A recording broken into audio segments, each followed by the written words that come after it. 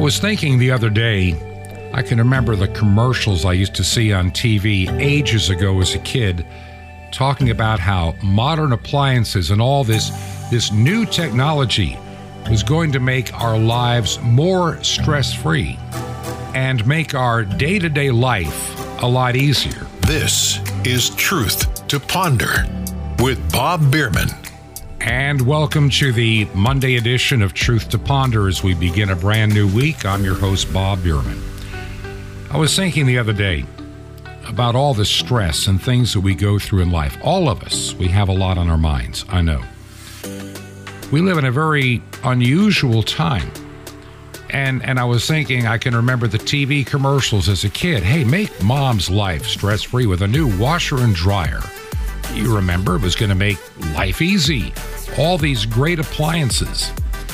And as technology has exploded over the recent decades, we have more labor-saving, stress-reducing devices available to us like we've never seen before.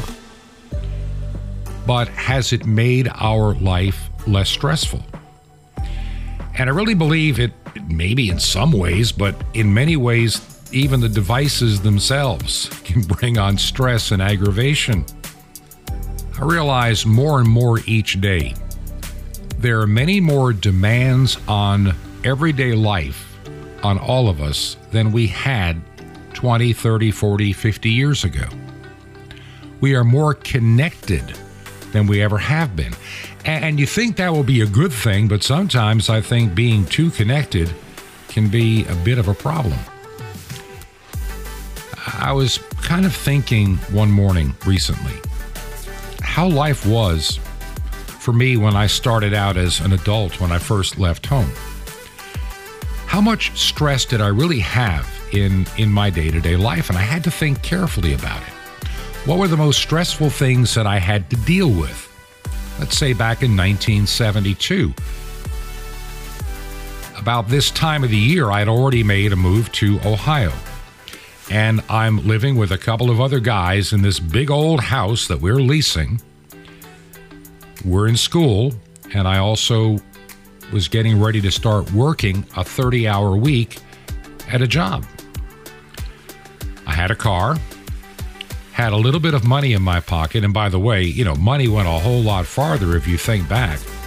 In 1972, I remember I think I was paying something like $15 or $20 a week for my room and board. Well, not my board, but my room anyway. Didn't have a power bill, didn't have a phone bill, didn't have a cell phone bill, didn't have a car payment, didn't have an internet bill. I just basically paid my little room rent in this big old house near Akron, Ohio. And then I had my weekly school bill, which wasn't a huge amount. I think it was around $30 a week. So $45 a week took care of where I lived and my school. And I had some money set aside for school. And I had a job that paid me when I finally started working, literally, 30 hours a week. I had a job that paid me something like about $80 or so dollars a week, $85 a week. Doesn't sound like much today. But see, back then I had the school money set aside. So, you take $15 off the roughly $70 you had. That left you $45, $50. And you could easily buy groceries. You could easily eat. And at, 30 cents a gallon for my little tiny car, I could get to and from school and to and from work just fine. And I really didn't have a whole lot of stress in my life. I had a lot of enjoyment. I enjoyed the school I was in. I loved the job that I had. It was perfect hours for a guy going to school, and I'm young. But somehow, over the years, life has become more stressful than it needs to be. Even when I first got married, life was not all that stressful. Sure, having a house payment now and paying a gas bill and a light bill and other bills. There was still no internet. There was still no cable TV. The biggest thing I had to do was save up some money to buy a larger outside antenna to pull in more stations a lot clearer. Groceries were reasonable. People were friendlier. You got to remember, in 1975, you lived in the kind of a town you could leave the keys in your car when you parked at a grocery store or downtown. And I did that a lot so I wouldn't lose my keys because nobody was going to steal your car. We didn't worry too much about locking our doors at night. We didn't worry about a crime wave. We didn't worry about a lot of things.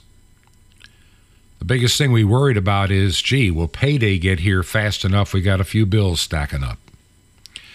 That was the extent of the stress that we had really in our lives at that time.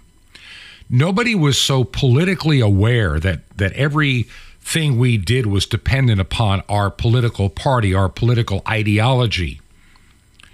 We didn't waste a whole lot of time talking about the president. We didn't worry too much about the Senate or the Congress, and most people didn't even pay attention to a lot of things going on in their state governments. They were just busy living their lives and trying to enjoy them. In a small town like Toccoa, Georgia, where I started out my married life, you look forward to the weekends. Maybe a little shopping.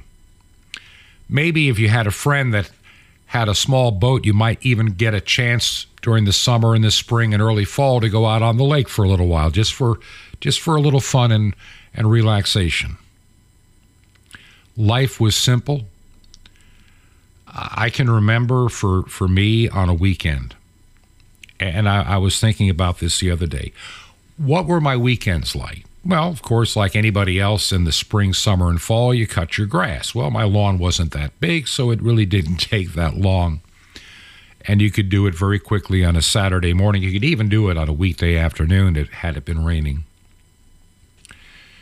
And Sundays during those years, most of the stores were closed.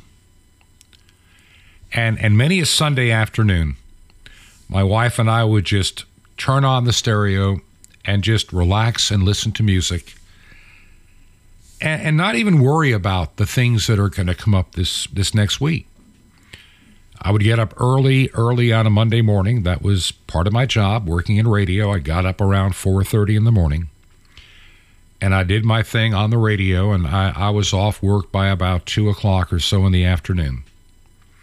And my wife came home around 4. She worked 8 to 4 in the job that she had, and then we just enjoyed our evenings and repeated it the next day. And I don't remember watching the news being under all this duress and stress. There was no 24/7 news cycle. You didn't have a CNN with 24/7 news coverage and they have to hype every story. There was no Fox News. It was basically the 6 o'clock news and the 11 o'clock news. If you watched it, I couldn't stay up till 11. And sometimes we missed the 6. And I watched the network news back then. Even watched 60 Minutes, which used to be a relatively decent TV program back 50 years ago. The world has changed. It has become embraced by diametrically opposed ideologies. There's more anger and angst than we have ever seen before. People's attitudes about helping one another and providing customer service has dwindled over time. Companies that used to pride themselves, I mean literally prided themselves on good customer service, has now farmed it into other parts of the world. And oftentimes when you're on the phone with these people, they don't understand you. You can't understand them. You have to wade through millions of buttons and expressions. Thank you for calling. Your call is important to us. Please press 1. Our menu has changed. And you spend the first 4 or 5 minutes of a phone call just trying to get to where you need to be. And then half the time you get to somebody that still doesn't understand your problem.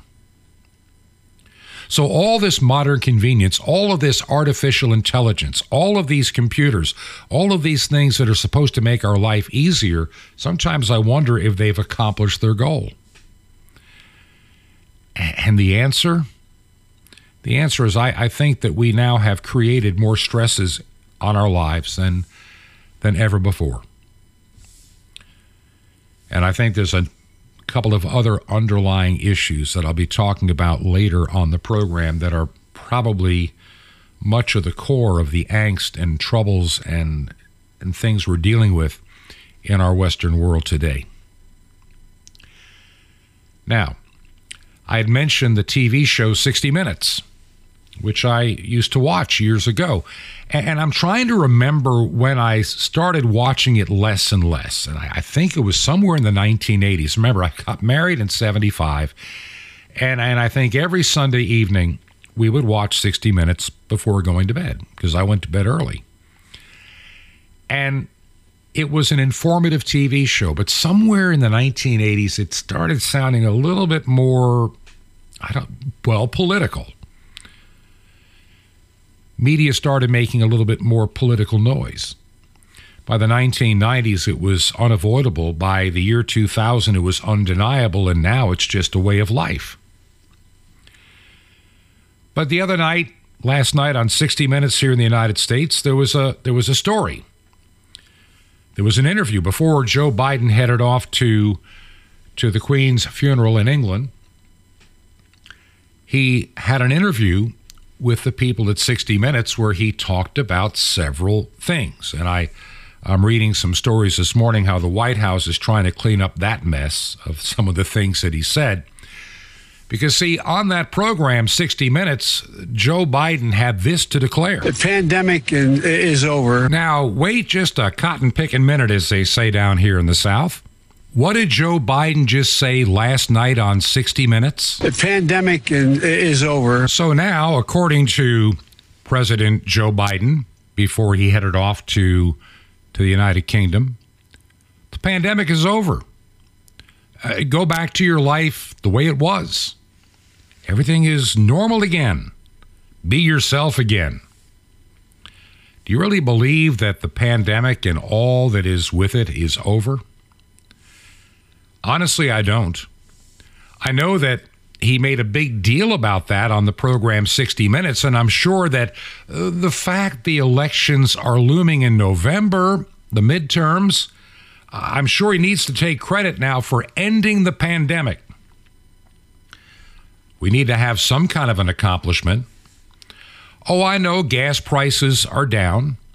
But what most people in the United States do not understand is how that was accomplished. It wasn't by becoming more energy independent. It wasn't by drilling some more oil that we have. It was depleting our national stockpile to flood the market with cheap oil that the United States purchased at a much cheaper price years ago, to artificially bring down the price of gasoline just in time for an election. And shortly after the election, as we get into the colder times of the year, especially in the Northeast, you're going to see those prices go back up again. And there'll be no national strategic oil reserve to bail us out. It'll be gone. And so much of it by design. While we're focusing on the end of the pandemic just in time for the election, here's a news story that came out of WCBS TV in New York City talking about Joe Biden's time on 60 Minutes. The pandemic is over. A bold and optimistic statement made by President Joe Biden last night on 60 Minutes to Scott Pelley. We still have a problem with COVID. We're still doing a lot of work on it. But the pandemic is over. According to Johns Hopkins University, across America, there have been almost 96 million COVID cases total. The president pointing to a catastrophic loss of people due to the pandemic, one that swept the planet. At one point, it seemed COVID took pity on no one. And we lost 1 million people to COVID. When I got in office, when I got elected, only 2 million people had been vaccinated. They got 220 million. The president's remarks follow other hopeful comments from public health leaders. Last month, the U.S. Centers for Disease Control and Prevention adjusted and loosened its COVID guidance. Among the easing of rules, it said Americans no longer needed to social distance. But there are some conflicting messages. The U.S. government is still designating COVID-19 as a public health emergency. And just last week, the head of the World Health Organization urged nations to keep up their efforts against the virus. We're not there yet, but the end is in sight. Okay, there's that news report from WCBS Television, New York City, about Joe Biden's appearance on 60 Minutes, declaring that the pandemic is over. And so what I want to do now for just a couple of moments, if you don't mind, I want to break this down. I want to look at everything that the president said and others said and put things into perspective, because they're really trying to put a little bit of spin on this, because after all, it is, about 46 days to an election, like 6 weeks from tomorrow, the election. It's a big deal.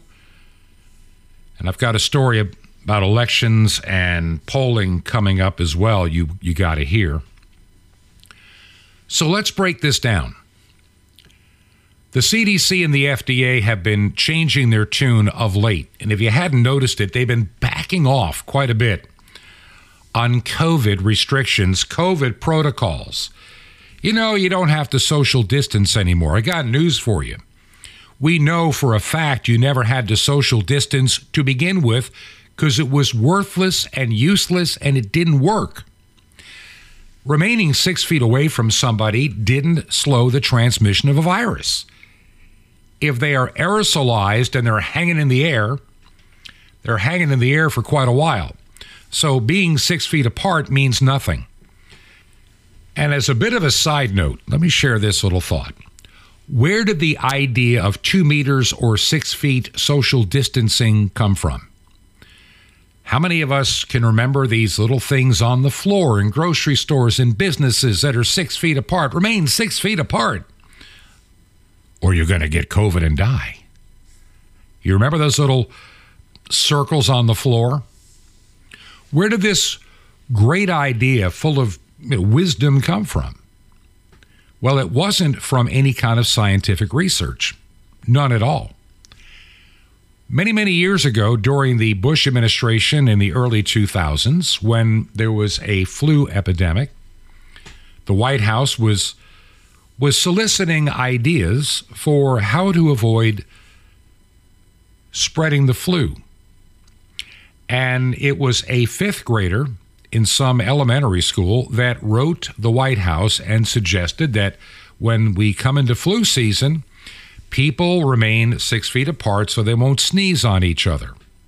And it sounded like a nice idea. I mean, I'm serious. This is where it came from. And so it was put into the suggested protocols for the flu, and somehow, without any testing, without any research, without any double-blind study to see if it was really a good idea, it ended up in the protocol. And so when COVID hit, hey, 6 foot social distancing, we got to do it.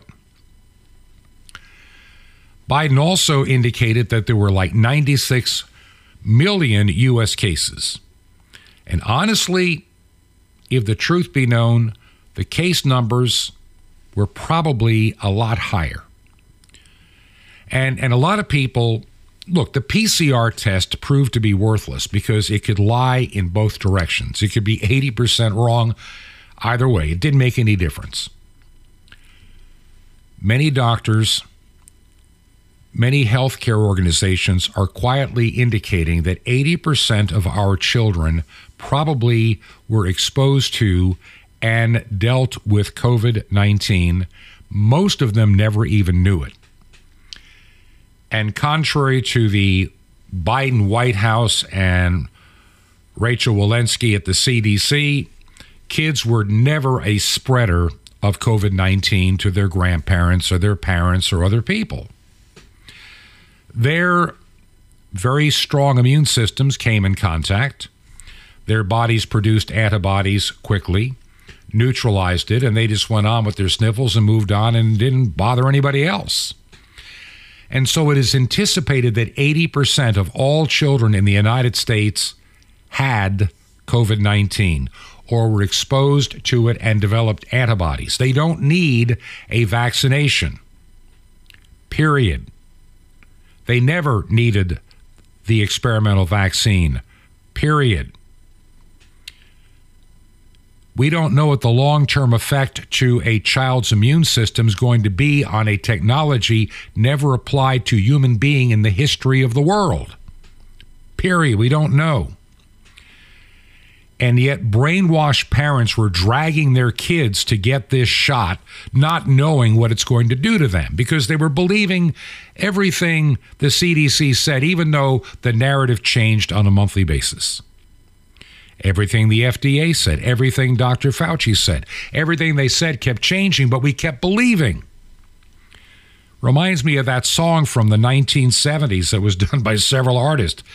If I listen long enough to you, I'll find a way to believe it's all true, knowing that you lied, straight face while I cried, while I look for a reason to believe. And that's pretty much what so many people have tried to do in this COVID mess, is they've just looked for a reason to believe whatever Dr. Fauci said today and just forget and pretend he didn't say what he said last week or the month before. How many times did Dr. Fauci say you don't need a face covering? They don't work. Yet how many people were wearing them? How many states demanded them? How many businesses required them? And we find out they were totally and absolutely useless. We had a guest on this program a few weeks ago. And Dr. William Wong, when you think about it, unglazed porcelain, these viruses can pass through a sheet of unglazed porcelain. You think they're going to get through a mask? Of course they are. That's how tiny these things are. These are bits and pieces of DNA particles. So 80% of the kids already had it, so probably way more than 96 million U.S. cases. My wife and I, we know without testing, just because of the symptoms and everything that went with it, we went through Omicron, well, earlier this year, much earlier this year.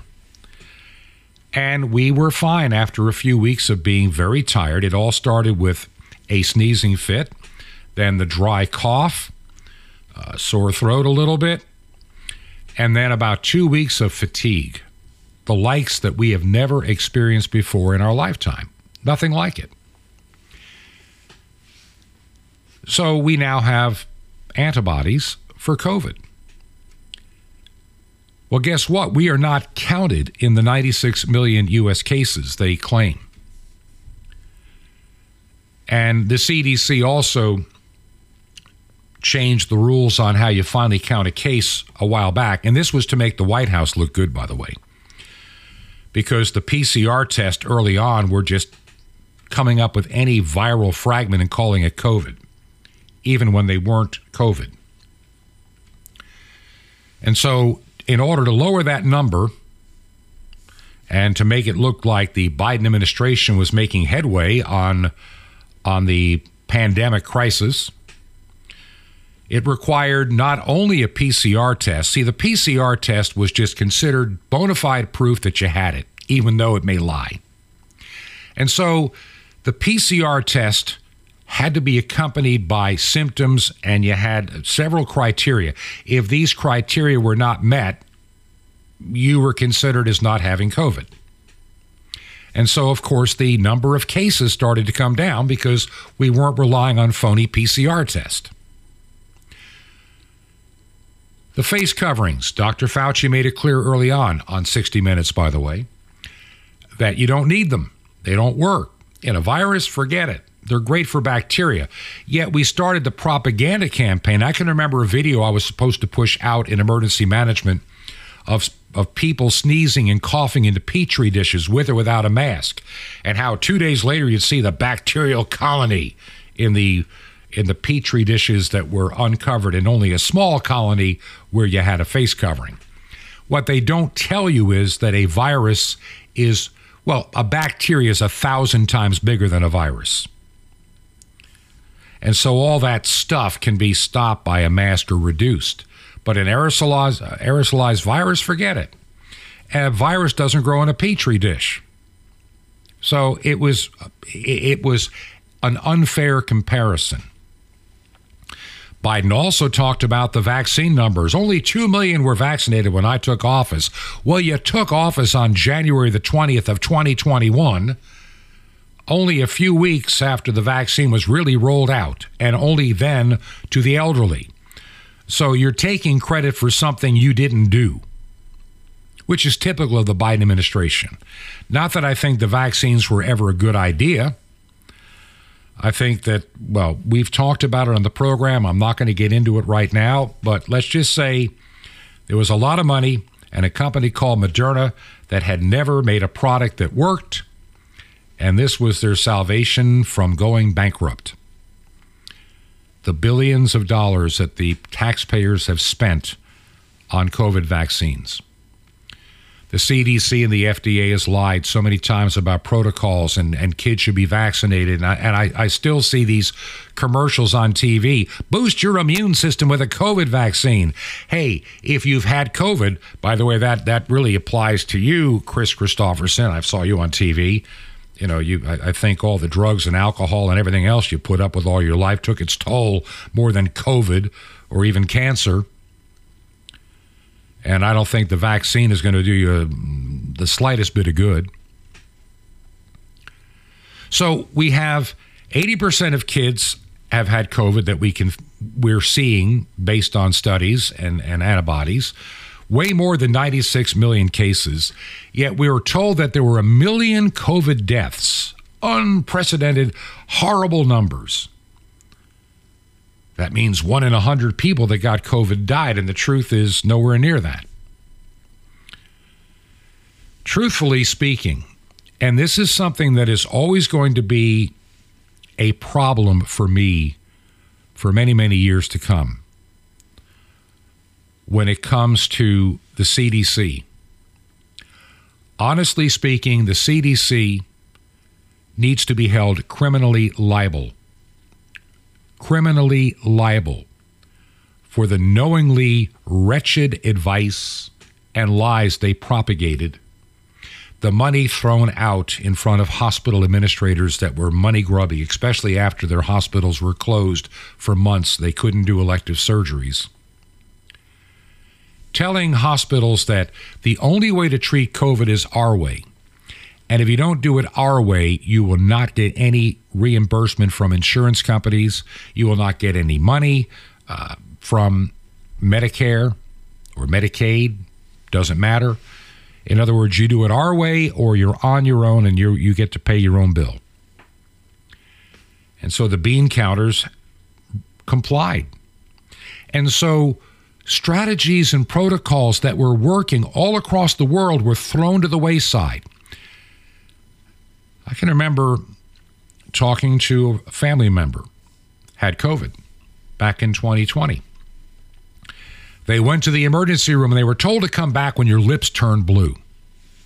That was the advice. And I just said, stay home, rest, and do the following. And we got supplies sent in as quick as we could.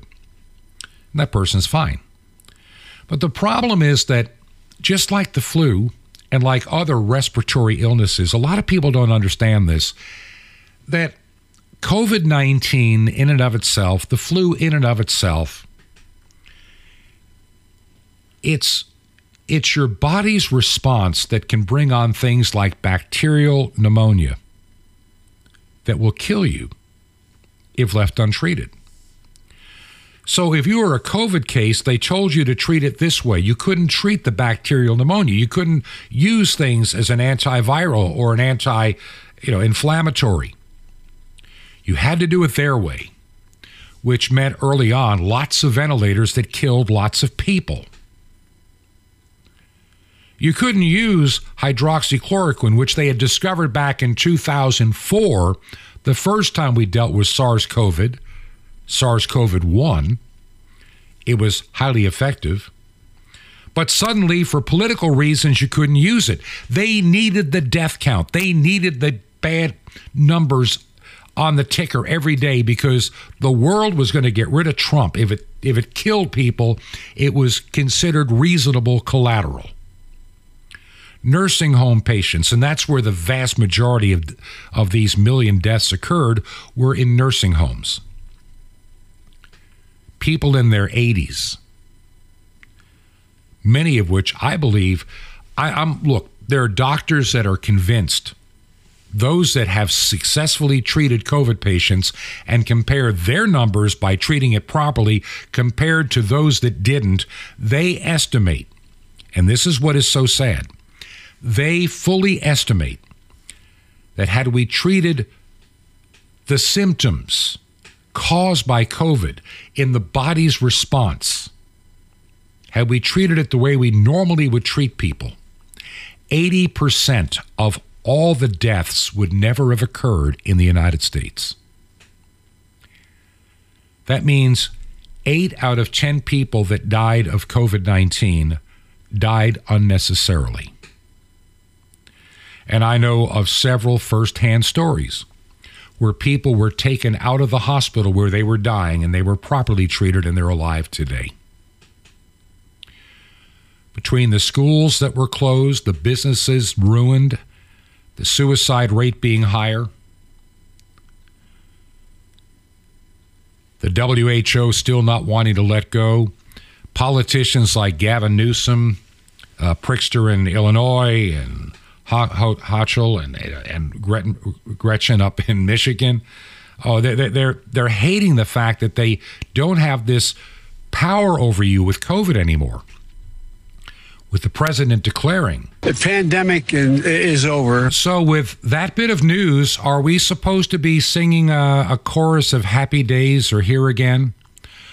Are we supposed to just sweep under the rug all the lies, all the abuses of power, vaccine mandates for vaccines that we now know? This is what bothers me. Think of all the people in the military. I'm reading where the Air Force is having a problem with pilots. Why? Well, number one, between critical race theory and too much whiteness they need to get rid of in the military, they say, and a lot of pilots and a lot of Air Force people not signing up because of the mandates on vaccines, and some that have left, some that will not re-enlist, that are walking away from what could have been great careers. Between the vaccine mandates that were never needed, lives that are ruined, health that is being ruined to some people by these vaccines. Oh, yeah. And the people like Gavin Newsom and others, they just can't let go. They love this power. But we're supposed to forget all about it. And maybe quietly the mandates will slowly disappear after the damage has been done, after lives have been destroyed. And I wonder how the government's going to deal with numbers that become undeniable, that these vaccines had a really noticeable adverse effect on individuals' health. And yeah, an unexplained increase in sudden adult death syndrome. I'll just leave it at this. I've said before in this program that some of the numbers that people talk about, how many people would die of the vaccines, I thought were way over the top. But the number is going to be significant. And over the years, the vaccine, I believe, will take the lives of more people than COVID-19, even improperly treated, ever did. May not be in a month or a year, but it's going to be noticeable. Very noticeable. As I've said, it'll take a long time for this nation to fully recover.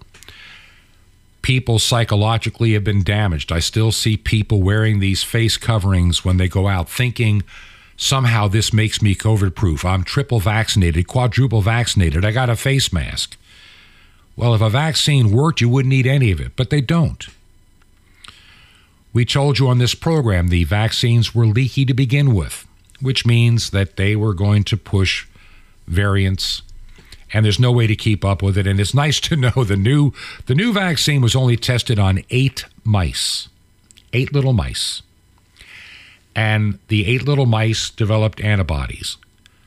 But what the CDC doesn't want to tell you is when the 8 mice were exposed to the Omicron variant B6, all of the mice came down with COVID. So what does that tell you about the CDC and the FDA?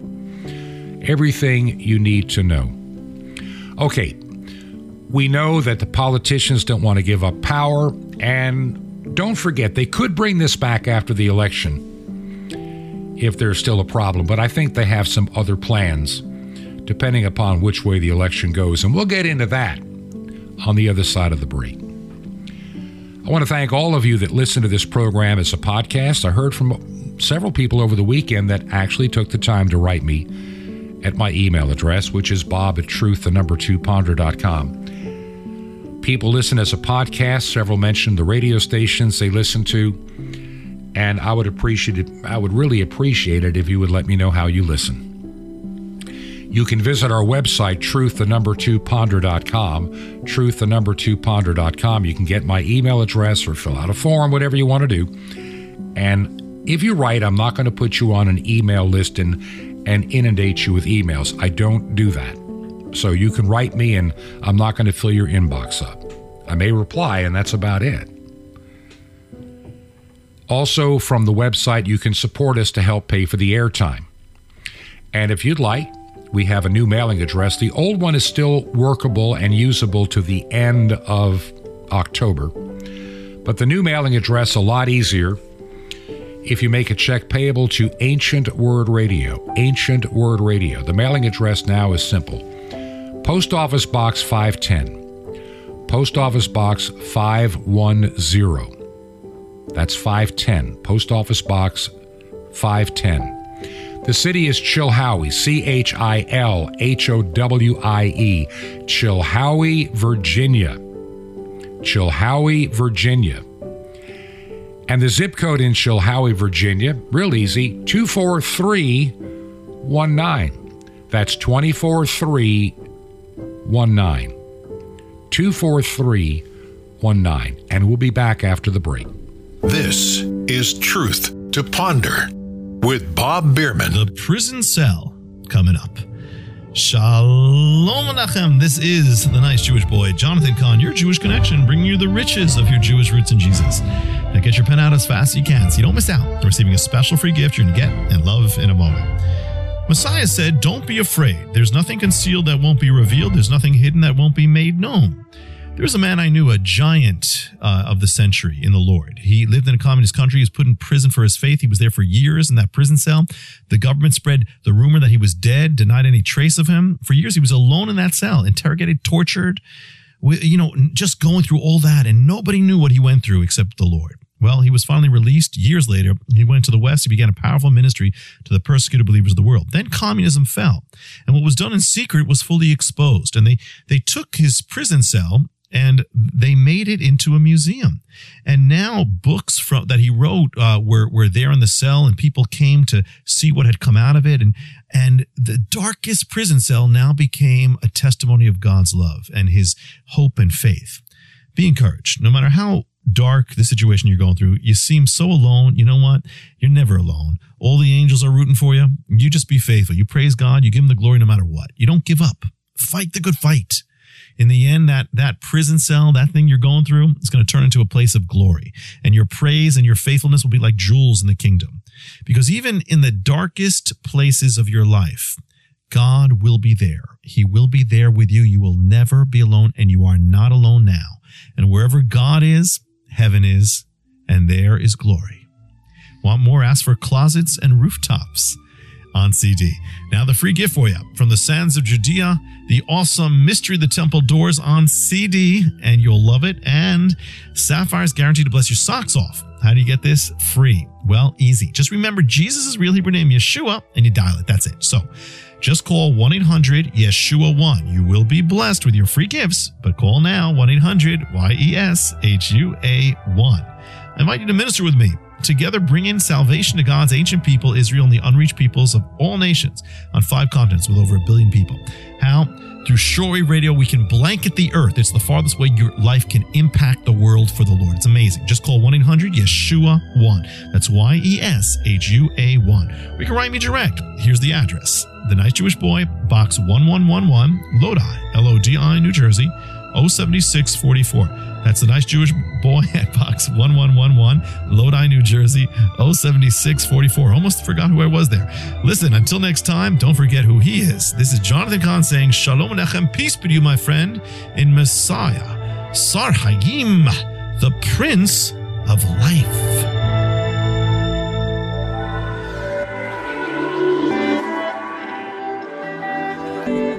This is Truth to Ponder with Bob Bierman. And welcome back to part 2 of Truth to Ponder for a Monday. And I'm your host, Bob Bierman. Today I'm just spending some time looking at a few news stories that sometimes get a wee bit overlooked, but it needs to be said. These stories need to come out because they are really some of the foundation of the narratives that you're hearing today, and oftentimes some of the reasons. No doubt during the pandemic, I just got one little last comment I want to make. Now that we know that the pandemic is over, according to Joe Biden on 60 Minutes last night, you have to wonder why now. And of course, the election looming in November is a really good reason. The Biden administration cannot claim victory on the economy. Inflation is still outrageous. They can take a little bit of credit for the moment on gas prices coming down. They're still a lot higher than they were 2 years ago, much higher. But then again, when you deplete your strategic oil reserve to lower the prices for an election, yeah, the stunt will work, but that leaves us without a strategic reserve. We bought that reserve at a lot lower price, and we flood the market with the cheaper oil. Yeah, of course, the price at the pump is going to artificially come down. We didn't produce any more energy. We're still busy trying to electrify and go with electric automobiles in California. Good luck. If you think that by the year 2035 we could have a sufficient power grid based on renewable energy to accommodate all these automobiles and replace the dying infrastructure we currently have, it's an impossible task. Even California is quietly understanding that. They're having to extend the life of the Diablo Canyon nuclear power plant at least 5 years. Not upgrade it, not keep using it, but we just got to get rid of it. But in 5 years, because, we're busy having people having to turn their lights off for a couple of hours a day. This sounds like a third world country. This sounds like a developing country whose infrastructure is fragile, and that's California. I was thinking the other day, many, many years ago, I had the opportunity to go to California. And I can remember watching a lot of TV shows based in California. And it seemed like a great idea, especially for a guy in radio. And, I'm thinking, maybe one of these days I can make it to Los Angeles. Southern California appealed to me. Maybe even a San Francisco for a season. But going out to the West Coast was a wonderful idea. It was the land of opportunity, the land of freedom, the land of, beaches and the Pacific Ocean. And I'm thankful now, looking back over time, in spite of the natural beauty of California, I'm glad I don't live there. I have friends that do. And I've enjoyed those friends, and there's some wonderful people there. But what has happened to your state government, what has happened to the morality, what has happened in your school systems is just unprecedented. And the Golden State's luster is no longer as bright and shiny as it was, and you wonder why so many people have found their way to other states, including Texas and Florida, that have California license tags when they arrive. And how many people come from states like New York, states like Illinois, states like Massachusetts, New Jersey, Connecticut? Why are they coming here? Why are they coming to Florida? Why are they coming to Texas? Why are they coming to South Carolina, maybe even Georgia? Because they've had enough of the dictator-type governors, the oppressive taxes, and being called white supremacist, and if you're a conservative, just being made fun of. Which brings me to another story that really needs to be thought about. And one of the things that stood out is how many people are not telling the pollsters how they're going to vote in November. And I'm sure this has got political, pundits on both sides scratching their heads. Well, number one, nobody should really believe pollsters much anymore. We learned that in 2016, when every pollster said that Hillary Clinton was going to win that election. And when she didn't, and I'm going to say this is my opinion based upon observation, based upon the things that I've seen. You cannot convince me. The evidence that I have seen tells me one thing. There's always been a level of cheating in elections, particularly in some states, like, in Illinois. It's not, they just understood. Chicago had a machine, the Mayor Daley machine. There's been machine politics all over the country. To say that there isn't and all elections were fair and honest is fraudulent. You know it and I know it. A lot of dead people have voted over the years. And here's what we do know. The polls do not generally count all conservative voters. And ever since Joe Biden made his, dreadful speech in front of that red background with two Marines in the shadows, looking like a third world dictator, screaming and demanding obedience or they'll knock on your door. By the way, they are knocking on people's doors, the FBI. Heard a rumor you were at the January 6th event. I mean, a Trump supporter had the FBI show up at her house. Why? There was an anonymous tip that you were at the January 6th insurrection at the Capitol. Turned out she was nowhere near the place, 1,000 miles away. Never had been there. Okay, sorry, ma'am. As they came armed to interrogate her. Yeah, the Biden Gestapo is alive and well. And so if we can't use the pandemic to beat you up, we're going to use the January 6th insurrection. And we're going to, call everybody traitors to the cause and anti-democracy. By the way, we are a republic, not a democracy. And the sooner that people in politics actually read the Constitution, the better off we might be. Well, I think they know what's in it. They're trying to avoid it. So, the Trafalgar group of that does pollsters, they are saying it's going to be really difficult to survey or even estimate Trump-aligned voters than in the prior years because of all the screaming and yelling and name-calling and now calling people anti-democracy, insurrectionist, traitors to the cause. It was bad enough being called a deplorable back in 2016. And now people are just not going to talk about it. They're going to do what I did in 2020. I had a phone call in 2020. And they were first asking, what my political party was, and I thought about it for a second, and I indicated that I was a supporter of the Democrats. And then, of course, they continued to ask some questions all happy and giddy because they thought they had what they wanted to hear on the phone, and I told them what they wanted to hear. And so they're saying, that's how it works. Now, in the 2020 election, if you look at certain, and here's what you need to understand, and this is, even Ron DeSantis has figured this out in Florida. There are cases of voter cheating and fraud, and a lot of county prosecutors wouldn't touch it, especially in places like Broward County, to name one that comes to my mind, Palm Beach, around the state capital in Tallahassee, around Gainesville, Florida, where you have the University of Florida. They don't want to touch these. So there's now an office to take care of that at the state level. And they're finding a lot of cases. So, I mean, cheating does happen.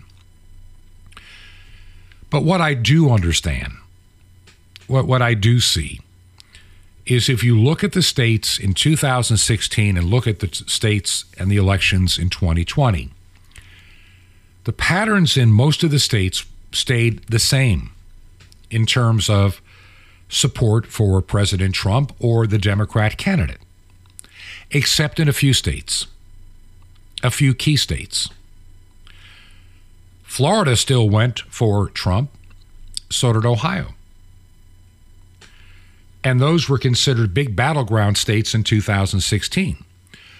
But see, in those states, even with a Cleveland in Ohio, even with a Fort Lauderdale in Florida and a couple of other locations, there wouldn't be a way to cheat and get away with it. And so the emphasis was just on voter turnout and not trying to stack it. But states like Michigan, states, unfortunately, because of never-Trumpers like Kemp in Georgia, whose Secretary of State had made a really terrible deal with Stacey Abrams to allow all these voting boxes in Democrat strongholds where people at 3 o'clock in the morning are dumping handfuls and bags full of ballots that are not theirs. And there was no voter signature verification. So once they were in the system, you don't know which ballots are corrupt and illegal, so you can keep recounting all you want, and you'll still keep getting the same fake, phony, and irrelevant result in Georgia and other places. Problems in Arizona that tipped it in Maricopa County, Wayne County, Detroit, up in Michigan, where the numbers magically changed when they claimed the voting count was stopped for the night, and Philadelphia in Pennsylvania. They found the close battleground states and realized it wouldn't take a whole lot of cheating, and it could be covered up with the COVID-19 pandemic. And I really believe to this day, you'll never convince me otherwise. I know that everybody will say it's been debunked and the courts have thrown it out. The courts threw the cases out on procedural grounds in every case. Never, ever on the evidence. The evidence is yet to be heard to this day.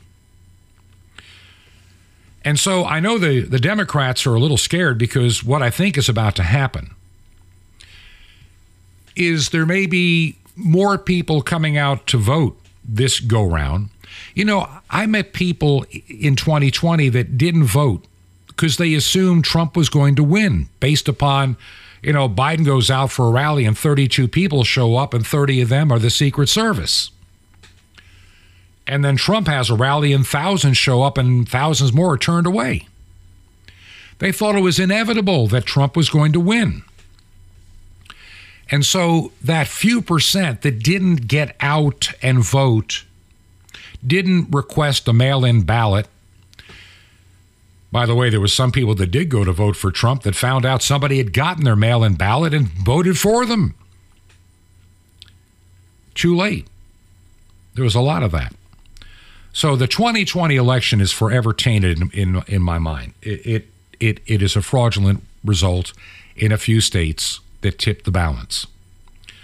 And I think the Democrats realize that there are too many states to try to cheat in now because of congressional elections. The governorships, they saw what happened in Virginia last year. By the way, Virginia is beginning to move a little bit more conservative. Where we live in our part of Virginia is a very conservative area. And so I think the Democrats are beginning to realize they may be in trouble. So they're doing everything in their power to make Biden look good so he doesn't taint their people too badly. That's why Biden announced that the pandemic is over. We still have a little work to be done, but hey, forget the social distancing. Take off your face diaper and get a booster. Not that they're going to do any good, but get one anyway. We've spent a lot of money on this stuff, so you might as well go ahead and join in the experiment. This election coming up is going to tell us a lot of where we are as a nation. We're going to find out how many people are embracing abortion, how many people are embracing critical race theory. We're going to find out how many people think that transgenderism being taught to kindergartners is a good idea, or how many think that all of these strange and foreign and just despicable and evil concepts are nothing but despicable and evil. I think there's going to be that hidden vote that is quietly angry, that is currently undercounted. And they're going to make their voice known. That's why the Democrats are abandoning for now. Remember, after the election, we can always have Joe Biden come back and declare a winter of sickness and death again, and lockdowns could come back into vogue if they need it, if they have to have it. I mean, they'll do anything to minimize conservatives around the nation. Besides, I think people like Governor Whitmer, she was so determined to enjoy her power, and I think it became an obsession for those that had it, like Pritzker and Newsom. Yeah, rules for thee, but not for me. I can go to some fancy restaurant with no face diaper, but you have to wear one at Denny's because you're going to kill people. Your child can't go to school because you're going to kill their teacher, while my kids go to a private school where they're not even wearing face masks. Isn't that amazing? Rules for thee, but not for me. We are in we have what is called right now also, and I'm going to get into this tomorrow, the urbanization. They're becoming more like Europe here in the United States, and that's going to be a dangerous thing. And I want to talk about how the American dream is becoming the American nightmare. That's on tomorrow's program. Right now, I want to ask you a question. Do you believe in the work and ministry of Truth to Ponder? There's so many things that are going on in the background that I wish I had the time to tell you all. I talk to people every day, and I between my ministry work that is suddenly growing, and it's an exciting time. I'm getting ready to plant a church. I have a couple of other clergy doing the same. I've got clergy from other that are wanting to come on board. And I'm excited. I mean, I've never seen the likes of this. I told you last year that I believed that God was going to give us a window of opportunity. And he really is. And I hope that after this election that we can take advantage of it for a little while longer. Would you pray for me? By the way, I've got a doctor's appointment on Wednesday, and I'm concerned about it. And I'll tell you more maybe tomorrow. But pray for me, this ministry, and the work that we're doing here. If you can help us financially, would you please consider a gift made payable to Ancient Word Radio? Ancient Word Radio. The mailing address now, new mailing address, old one still works, but here's the new one. Truth to Ponder, P.O. Box 510. That's 510. P.O. Box 510. The city is Chilhowie, Chilhowie, Chilhowie, Virginia. Chilhowie, Virginia. And the zip code is 24319. That's 24319. And until tomorrow, may God richly bless you. This has been Truth to Ponder with Bob Bierman. To find out more, visit our website, truth2ponder.com. That's truth2ponder.com. Truth to Ponder, shining the light of truth in a darkening world.